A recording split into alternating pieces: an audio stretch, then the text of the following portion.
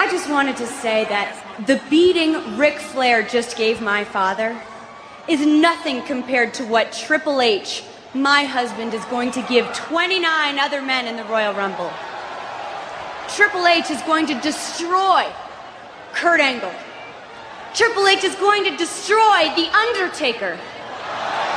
And Triple H is going to destroy Stone Cold Steve Austin.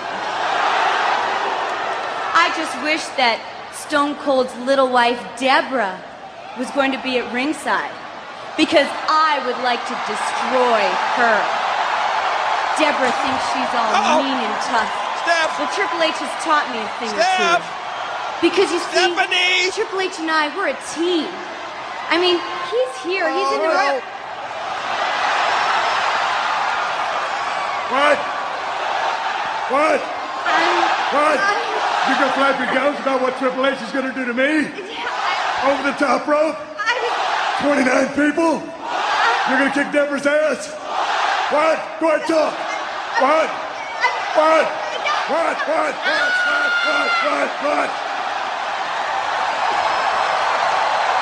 You got something to say to me? You want to talk about the Royal Rumble? Yeah, I'd love to ask you about the... What? I'd love to ask you about... You want to ask if Stone Cold who's going to win the Royal Rumble? Yeah, Who's going to Stone Cold? I said Stone Cold. Stone Cold. What part of Stone Cold do you not understand? 29 pieces of trash. Over the top rope. That includes Triple H, Kurt Angle, The Undertaker. The bottom line is Stone Cold Steve Austin is going to win the Royal Rumble and go to WrestleMania, and that's the bottom line. Why? Because Stone Cold said so. The bottom line is one word? What?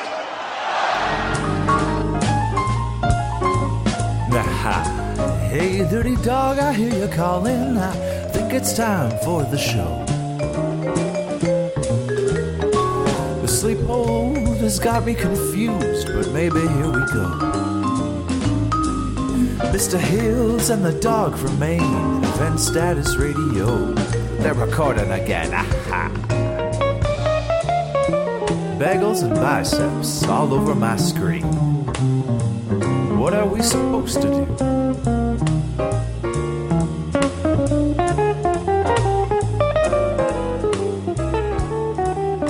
Welcome back to Main Event Status Radio. I am the Dirty Dog Darcy, and today we're chatting up about Stone Cold Steve Austin and his continuing popularity today. The reason why I want to talk about him is because he's on the cover of the new WWE 2K16 video game, and there's been a lot of buzz on the internet about him coming out of retirement and having one last match in WrestleMania 32 in Arlington, Texas. But before I get into that and dig into that, I have a guest on the podcast today. He is a former commentator and announcer for ECW and CZW, the host of Pro Wrestling Radio, and owner and head editor over at CamelClutchBlog.com. Most importantly, a father and husband of two, or a husband and father of two. Eric Gargiulo. How's it going, Eric? That's awesome. That's one of my favorite introductions ever. Everything's going great. Really happy to be doing your show today. I know it's taken a while to put it together, so hopefully it pays off for you. And yeah, I'm doing great. Very good, thank you. It's always great to have you back on Main Event Status Radio since I think it's been about a year or so since we last chatted, and since I think the last time I had you on the podcast. Yeah, I think so. I think you're right. So yeah, I wanted to talk, get you on about Stone Cold Steve Austin because he has his own podcast that he's been doing for about a year and a half or so, and it seemed like when he had Paul Heyman on his podcast on the WWE Network a month or two back, it seemed like there was a lot of talk about Steve Austin coming back out of retirement since he had his last match, I think in 2003 at WrestleMania 19. I guess, Eric, if you had to explain to somebody who knows absolutely nothing about pro wrestling, how would you explain the career of Stone Cold Steve Austin to them? Oh my goodness! I mean, we could do the next 2 hours on that. Steve Austin really is wow. How do you describe the career of Stone Cold Steve Austin? A guy that worked very hard, a guy that earned everything that came to him, a guy that paid his dues and then some. I mean, what's pretty awesome about Steve Austin's career, if you look back on it, is he really hit his peak. I don't know. I think he debuted in 1989. So it took him about 9, 10, and I could be wrong on that. My date might be wrong on that. Might have been a little later. So it took him about 10 years until he hit his peak. It was a brand new gimmick. I mean, he completely reinvented himself, and it's funny because, I guess if you think about it, even back then, so what, Hogan came in like, I don't know, I want to say 77. So yeah, I mean, generally guys make their mark before 10 years. So it took Austin about 10 years, so a little longer than most. And what's really amazing when you look back at Austin's career is the short window that he had on top. And Austin has talked about this a lot in recent years.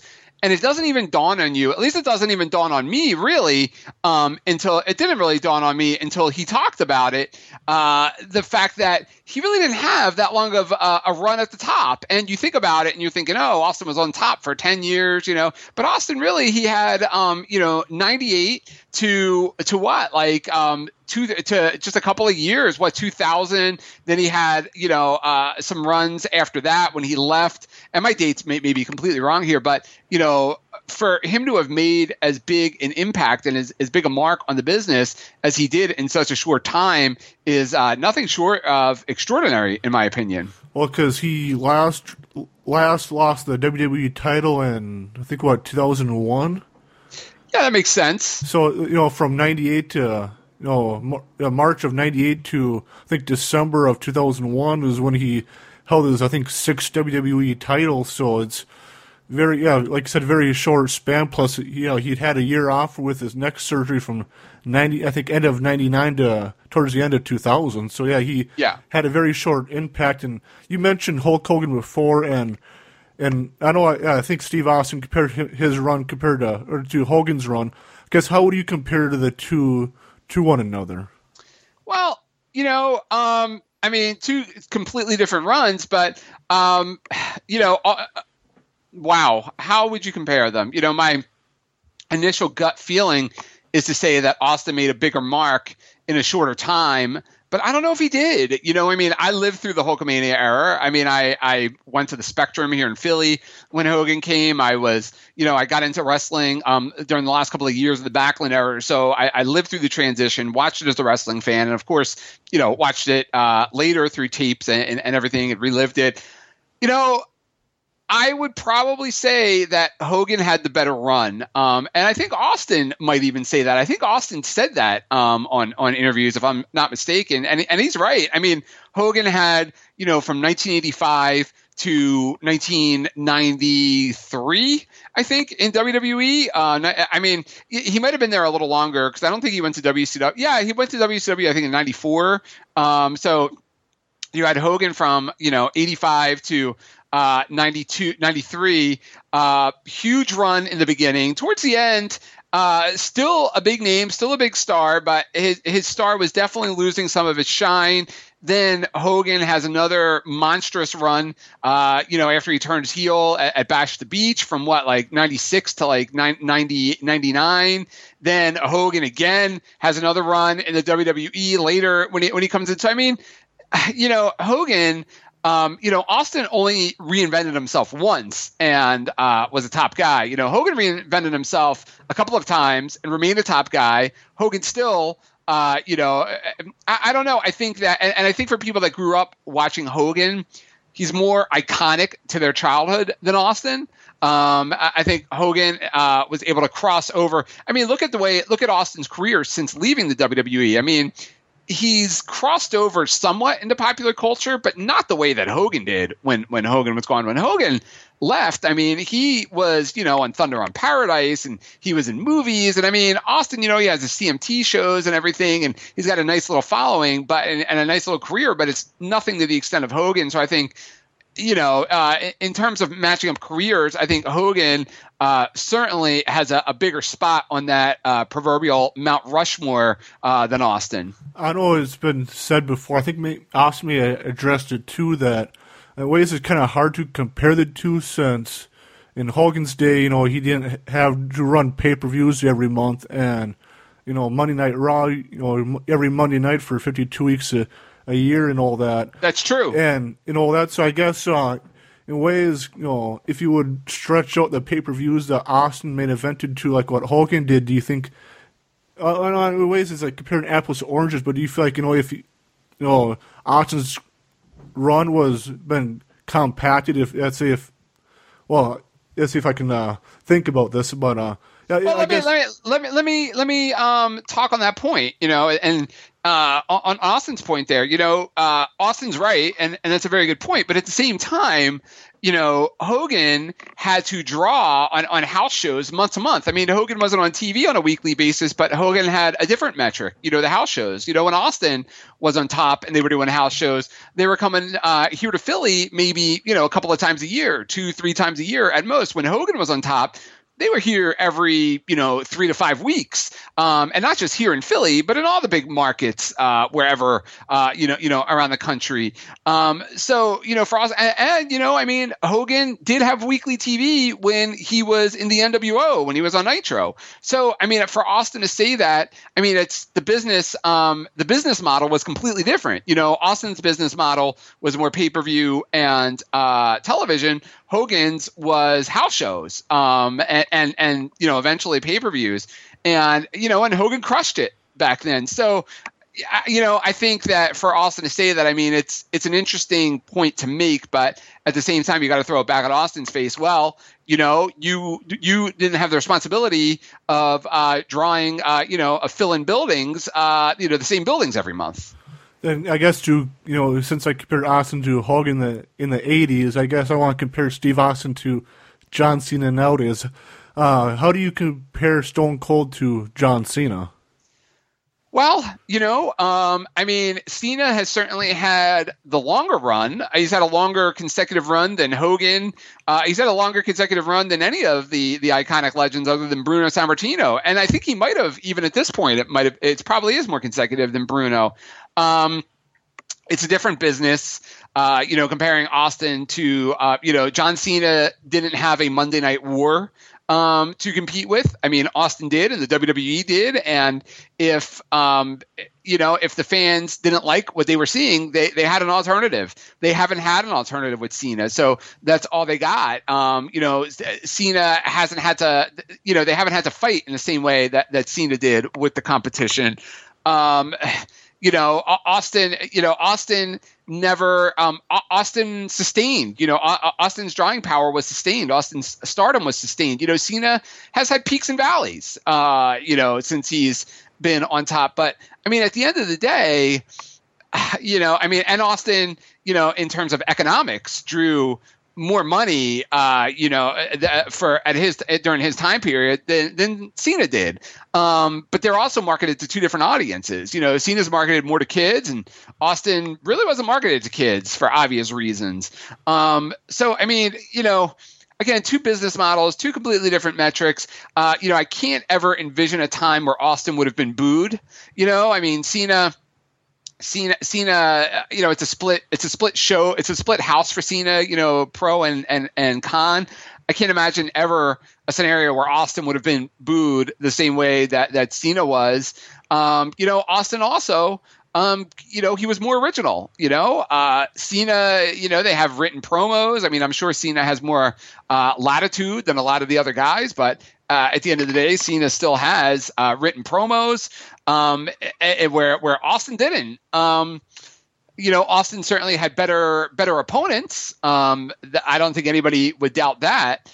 But I just think that for to compare the two, in terms of longevity, it definitely goes to Cena. But in terms of impact, I think it's very difficult to to compare the two, because I think Austin was just at a different level. You were talking about different level, and I guess comparing Austin to Hogan's like apples to oranges. Do you feel like nowadays it's different because I know you mentioned that WWE doesn't have another wrestling competitor, but do you feel like McMahon should change his viewpoint on looking at sports as his current day competitor? Yeah, I mean, I don't really understand how that comparison could be made by him because, they're different audiences. I mean, my nieces love the WWE. They have no interest in watching sports. I mean, obviously there's a little bit of a correlation there because you could see Monday Night Raw ratings take major hits during the sports season, but it's really football. It's really Monday Night Football. I mean, they don't take ratings hits during baseball. UFC doesn't impact the WWE. The NBA, I guess the NBA playoffs definitely impact the WWE. NHL really doesn't. I would say it's more football, more Monday Night Football than it is, sports in general. I think it's a little misguided. I mean, who am I to tell Vince McMahon he's misguided? But that's how I see it. Since it's like UFC is super popular nowadays, let's say if UFC had the popularity that it has nowadays during Austin's run on top, do you feel like Austin would have had the following that he did back then, if without UFC? If UFC would have been around in 98, 99?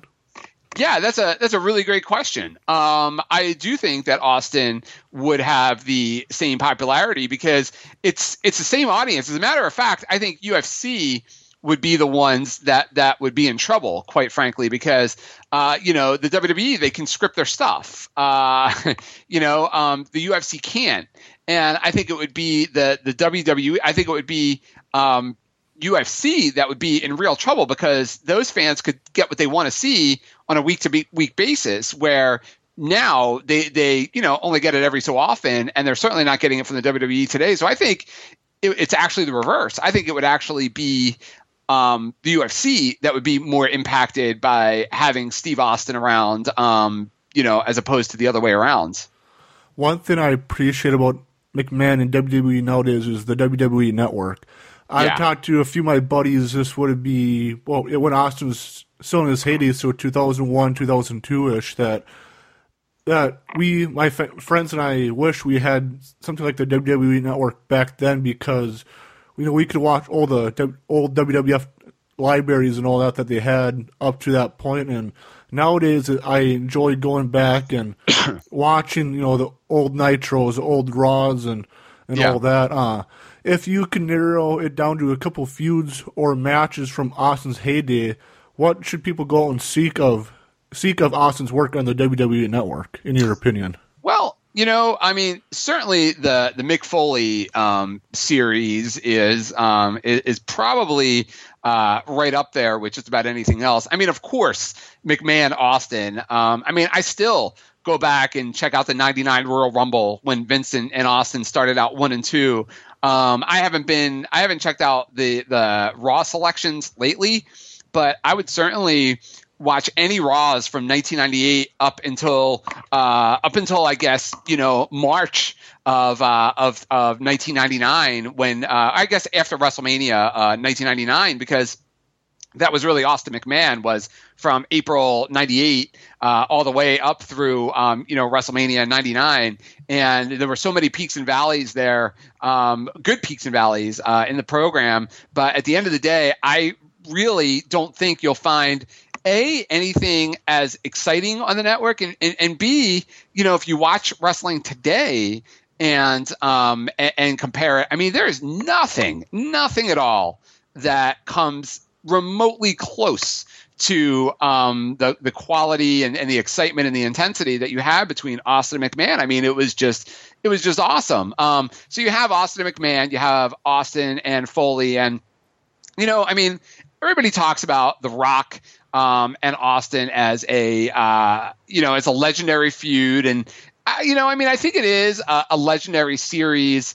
Yet at the same time, and I know this might not be a very popular opinion, I never really got into it too much until they had the feud where Rock turned heel After, well, what was it? Well, Rock turned heel, and then I think Austin went home right away. So I guess they never really had a whole lot. Or no, yeah, it was. It was that the last match they had and all the build up for their last match at Mania. Yeah, where going into 19, yeah.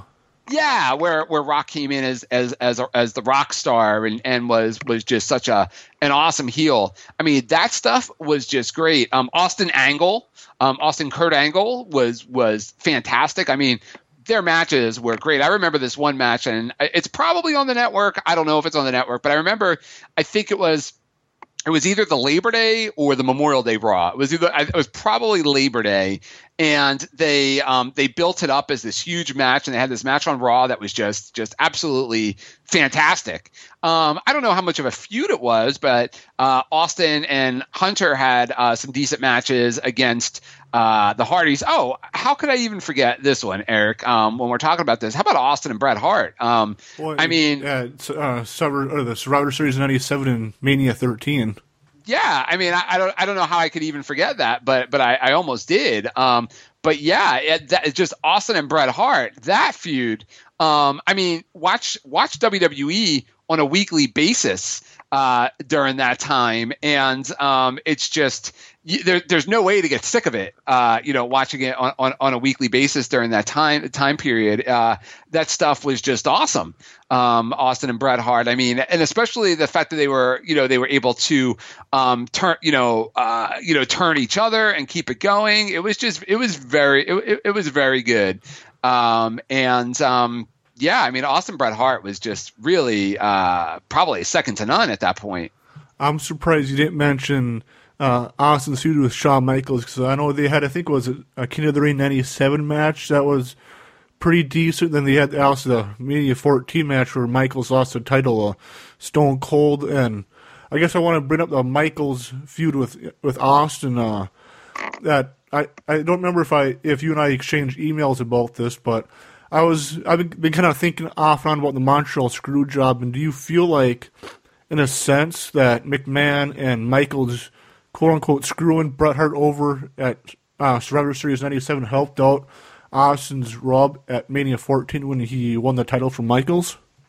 Yeah, I mean, it certainly did. I don't know. I think that, if you listen to Austin's podcast, I think he almost agrees with me on this. I don't think Austin and Michaels was as good as it could have been. And he's talked about it on his podcast. He actually had Shawn, I think, on his first podcast, and they talked about it. And Shawn said that he was in a weird place at the time, and he was going through a lot of issues. And they obviously, Shawn obviously knew that Austin was the next in line, was the kingpin, so to speak. And, I don't think that they ever really peaked the way that they could have. And if you remember, too, at the time, Michaels was really spending most of those months feuding with Undertaker. Michaels was feuding with Undertaker in the fall. He wrestled him at the Rumble, and then it was on to Austin. So the Austin-Michaels feud. Oh, and I know, and I do know what you're saying, though, that they also had that feud the second time around when Michaels came back and was a tag team partner. So I know that you're addressing that. I'm talking about a different feud altogether, so I apologize. But yeah, that second feud, too, that they had, it was a weird feud. Michaels definitely wasn't himself. Michaels was definitely in a weird place. I mean, he looked out to lunch half the time they were, that he was on television. I don't think Michaels and Austin ever lived up to its peak, and I don't think Austin and Undertaker ever lived up to its peak. And that's another one that Austin's talked about on his podcast. Austin said on his podcast how he felt that he and Undertaker, for whatever reason, they just never gelled the way that he hoped that they could or they would. And I mean, I remember the big angle they did for, I think it was it SummerSlam '98, where they wrestled one-on-one for the first time in Madison Square Garden. It was their first. I mean, they wrestled before that, but it was their first really big match. And Paul Heyman is credited with booking a lot of that angle. And it was really, the build up for that was awesome. The match itself was okay. What I remember most about the match was there was a spot where Undertaker jumped off of the ring, off the top rope to the floor, while Austin was on the table, and Undertaker did like a leg drop. So I do remember that. But if I remember correctly, Austin mentioned during one of his podcasts that somewhere in the match he got knocked for a loopy, and which is why that match wasn't as great as people hoped it would have been. Yeah. Okay. So that makes sense. That makes sense. So there you go. But yeah, it's it's interesting because a lot of people automatically they're like, oh, Austin Undertaker, must have been a great feud, and really wasn't. And I think it says a lot about Austin's character when he readily admits that, when he talks about that on his podcast and in interviews, because, there are a lot of guys out there that don't think that they had any bad matches or any bad feuds, but Austin is not one of them. And, at some point he's supposed to have Undertaker on his podcast. I don't know when that's going to happen. I hope it's soon, but yeah, he's supposed to have Undertaker on his podcast, and I'm really curious to see how they address it, because I think it's pretty interesting. Then, like mentioned earlier in the podcast, that Stone Cold Steve Austin is on the cover of WWE 2K16. Okay. Why Steve Austin? Who else? They're at a point now, they don't have a star strong enough to sell that game to the casual audience. And I think it's more indicative of the bad booking of WWE today as it is Austin. Austin's sustainability. I think that right now they're at a point, they've already had Cena on the front of the game. They had Punk when he was there. Who else could they have? There's nobody that transcends audiences like Austin. So I think they're right now at a point where it's pretty, I'd be pretty scared if I was a shareholder of the WWE at this point. They don't seem to be that scared, but I'd be pretty scared if I was a shareholder at this point, because they're, it's just, they don't have the star power they used to have there, and you need stars. You really do. I don't know how you do it without them, but they definitely need stars, and they're not getting them these days in the company. They're not creating them. Sadly, I guess depending on what view you have of this guy, but I did listen to a podcast with Vince Russo within the last few weeks, and he was mentioning that he was comparing nowadays to when he was with the WWE on the booking team, that back then him and Ed Ferreira were more focused on creating stars and building up characters for fans can relate to, at least somebody on the card. And he was mentioning that Steve Austin was a guy that bumped up ratings. So if they were paying attention to ratings, that if people turned in for Steve Austin, they'd try to give fans more Steve Austin, and if let's say fans turn the channel on, let's say The Godfather, for instance, they try to give them less of The Godfather. Do you feel like WWE nowadays should kind of pay attention to ratings like that and try to build characters for fans can relate to? Yeah, absolutely. I just did a podcast with my good friend Brian Fritz over at Between the Ropes, and that's what we talked about. We talked a lot about how what they need to do today. And, my opinion was that they're not edgy enough. They've lost their edge. They really have. And I don't know why, because I think you do need an edge, but they've completely lost their edge, and they need to get it back. Without that edge, they're going to be stuck in this run. They need an edge. They need to give people the product that's talked about at the water cooler, that the kids are getting excited about. They really need to have an edge, and unfortunately, that edge just isn't there. They don't have that edge anymore. And why do you feel like there's a buzz on Steve Austin having one more match at WrestleMania 32? Well, I think all of us would love to see Austin wrestle again at WrestleMania 32. He's Steve Austin, and we haven't seen him wrestle in a long time. It would be really exciting to see him back in there throwing down. But at the end of the day, at the end of the day, it's not going to happen. I think that if it was going to happen, it already would have happened. I think that if it's at the end of the day, if it's a choice of Steve Austin being healthy or me seeing Steve Austin in the ring, I certainly would rather have Steve Austin healthy. I think that we all would. And it's a choice that has to be made. And, I think Steve Austin made that choice a long time ago.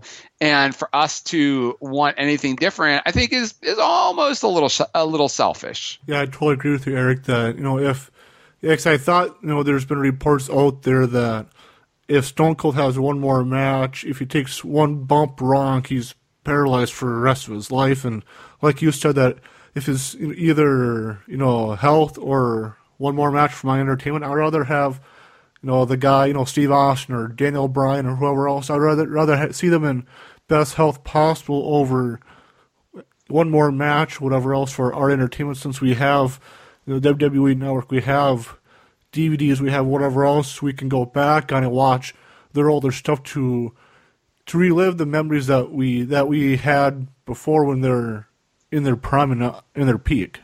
Yeah, I mean, I think that the closest Austin, I think the closest we were ever going to see Austin to a match was when he did that little deal with CM Punk where they kind of teased like that they were going to do some kind of angle and they never did. And he didn't do it then. I think he's older. I think he's wiser. I think he's the one that has to wake up every morning with the aches and pains and bruises. So I think he knows what his body can handle. And I think that he's probably satisfied that his body couldn't handle it. And, for him to wrestle Brock Lesnar, I mean, my goodness, that's a whole other, that's a whole other, argument to have right there because, let's face it, Brock's a pretty physical guy. I mean, he's from the guys that have worked with him, they say that he's a lot safer than he looks. But at the end of the day, it's still Brock Lesnar throwing him around. So, how much could he take? I don't know. And Brock's whole deal is suplexes. Is Steve Austin with a brittle neck really going to take suplexes? I don't see it. I don't see it happening, nor should he. So yeah, I really don't think, I understand why people want to see it. That makes a lot of sense, but, I just don't think that it's going to happen. Do you feel like that people are so excited for Steve Austin to come back because we never really had the quote unquote Austin retirement tour from him before? Yeah, that's a big part of it is Austin never really did. He never did the retirement tour, and you're absolutely right. It's interesting because all these guys have done retirement tours or matches, but he never did it. Yeah, I think that's the one. I think people just want to say goodbye. But Austin said goodbye for us, and that's okay. I know I kind of mentioned it in emails before, but have you checked out Iron Maiden's new Book of Souls album? I did, and I love it. It's it's amazing to me to hear a band that I've been listening to since the late 80s that have been putting records out before that, put out what could be their best material at this point in the game. I mean, it usually doesn't happen that way. Bands usually peak at, during those 80s and 90s, but I love it. I think it's great. I think it's new. I think it's different. I can understand why some people, might be upset, but, at the end of the day, I think it's, I think we're lucky. I think we're very privileged to get that music from them at this stage of the game. Yeah, I never really got on to the Iron Maiden bandwagon or in their career. I'm a lot younger than you. I grew up, in the 90s, and I wanted to check them out because Chris Jericho had Bruce Dickinson on his podcast. And, oh yeah, that's right, he did. It was a great interview too. Yeah, so I thought why not try out Iron Maiden's new album, and I was a little bit hesitant on it because I listened to the Black Sabbath 13 album that came out a few years ago, and I wasn't that impressed with that album. That I guess I liked some of Ozzy's work before, and I feel like that Black Sabbath 13 album didn't live up to whatever expectations I had. So I was kind of afraid that the Book of Souls album from Iron Maiden may do a flop like I feel like the 13 album did for me. But I was, like you said, I was very well enjoyed and blew my expectations when I listened to the Book of Souls album. That it was a rocking and all that. And I felt like it's one of the better albums of a 80s rock band that could put new music out nowadays. Yeah. Yeah, that's interesting. I've seen Iron Maiden in concert now. The last couple of tours, going back to 2008 when when it was the first. Well, I guess Bruce did another tour before that, but it was really the big classics tour, the first big classics tour that they did when Bruce came back. At least I think it was. And honestly, they're better today than they were in 1992. I want to say when I saw them for the first time.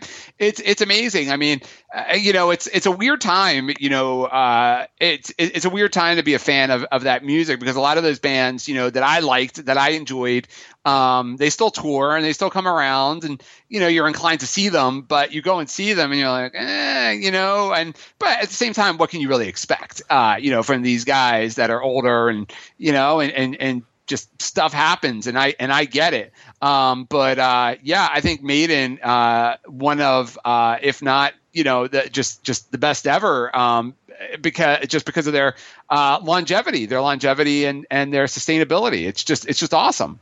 I was talking to one of my coworkers within the last few weeks about since the new album came out, and I mentioned that coworker that I was going to have you on, and if time permitted, we're going to talk about Iron Maiden. And something I didn't realize, before this conversation with my coworker, that Bruce Dickinson is actually the second lead vocalist for Iron Maiden that I didn't know about before.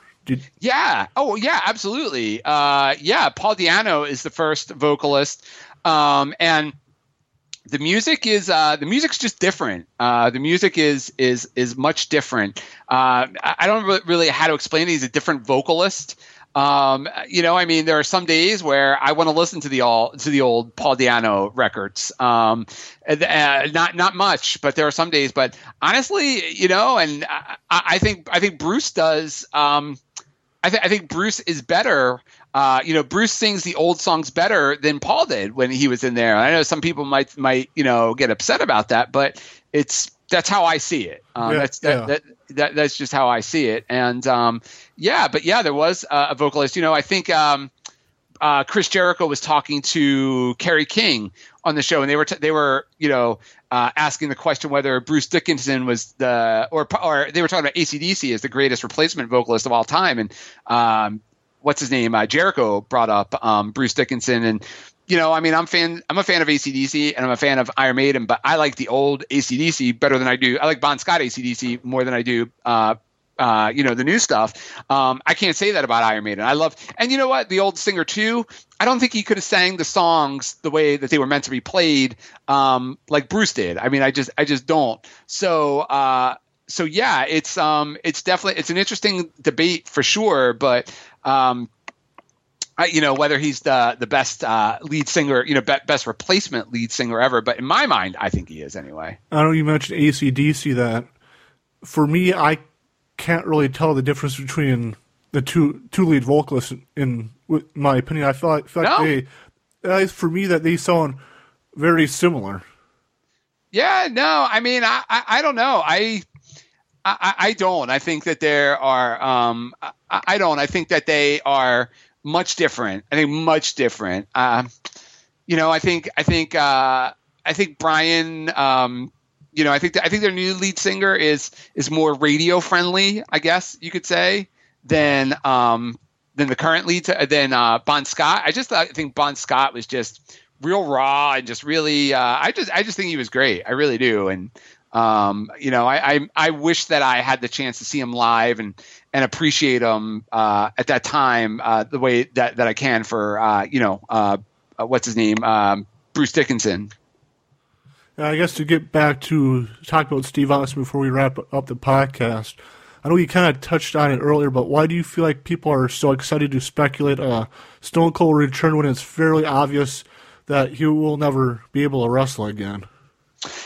Why? Well, I think it's wishful thinking. I mean, who wouldn't want to see Stone Cold back in the ring? I mean, I would. I think it's just wishful thinking, quite honestly, at the end of the day. And I don't blame him. I mean, I'd love to see Stone Cold back in the ring as long as it didn't put himself in jeopardy, which it probably would, unfortunately. If it isn't Brock Lesnar, that Stone Cold come back and have one last match, and they teased a Texas Death match. who would you put in Austin in the ring with to, let's say, put over? Because we mentioned before, or I guess more you mentioned before, WWE doesn't have the star power that they used to when Stone Cold finally wrapped up or had his last match with The Rock at WrestleMania 19. Yeah, they don't, and that's the problem. There's nobody for them to put Austin in with at this point, other than what's his name? Brock Lesnar. I mean, I think Cena would be a really great dynamic. I think it would be a lot of fun.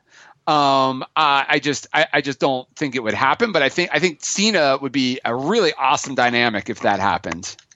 If, let's say, if it would be Austin and Cena at WrestleMania, I feel like it'd be fairly obvious that Cena would go over. How do you feel like the reception would be if let's say, if it is true that John Cena defeated Steve Austin in Steve Austin's last match? I think it would be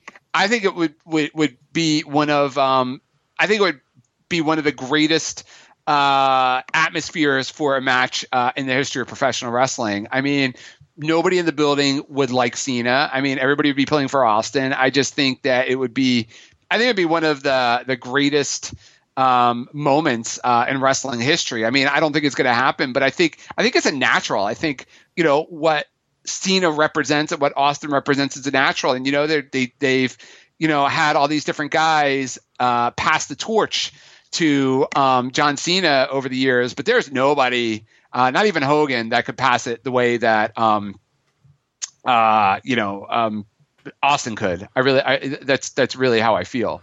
If Austin does have one last match and it's against Cena, do you feel like the Austin Cena feud would be a lot better than the Rock Cena feud that we had for the few years from like WrestleMania 27 to WrestleMania 29? I don't know if it would be better because at the end of the day, it's not going to be as long, that's for sure. So right then and there, it's not going to be as long. So I don't know that it can get better if it's not as long. But yeah, I do think it would be a lot of fun, though. I think it would be pretty awesome.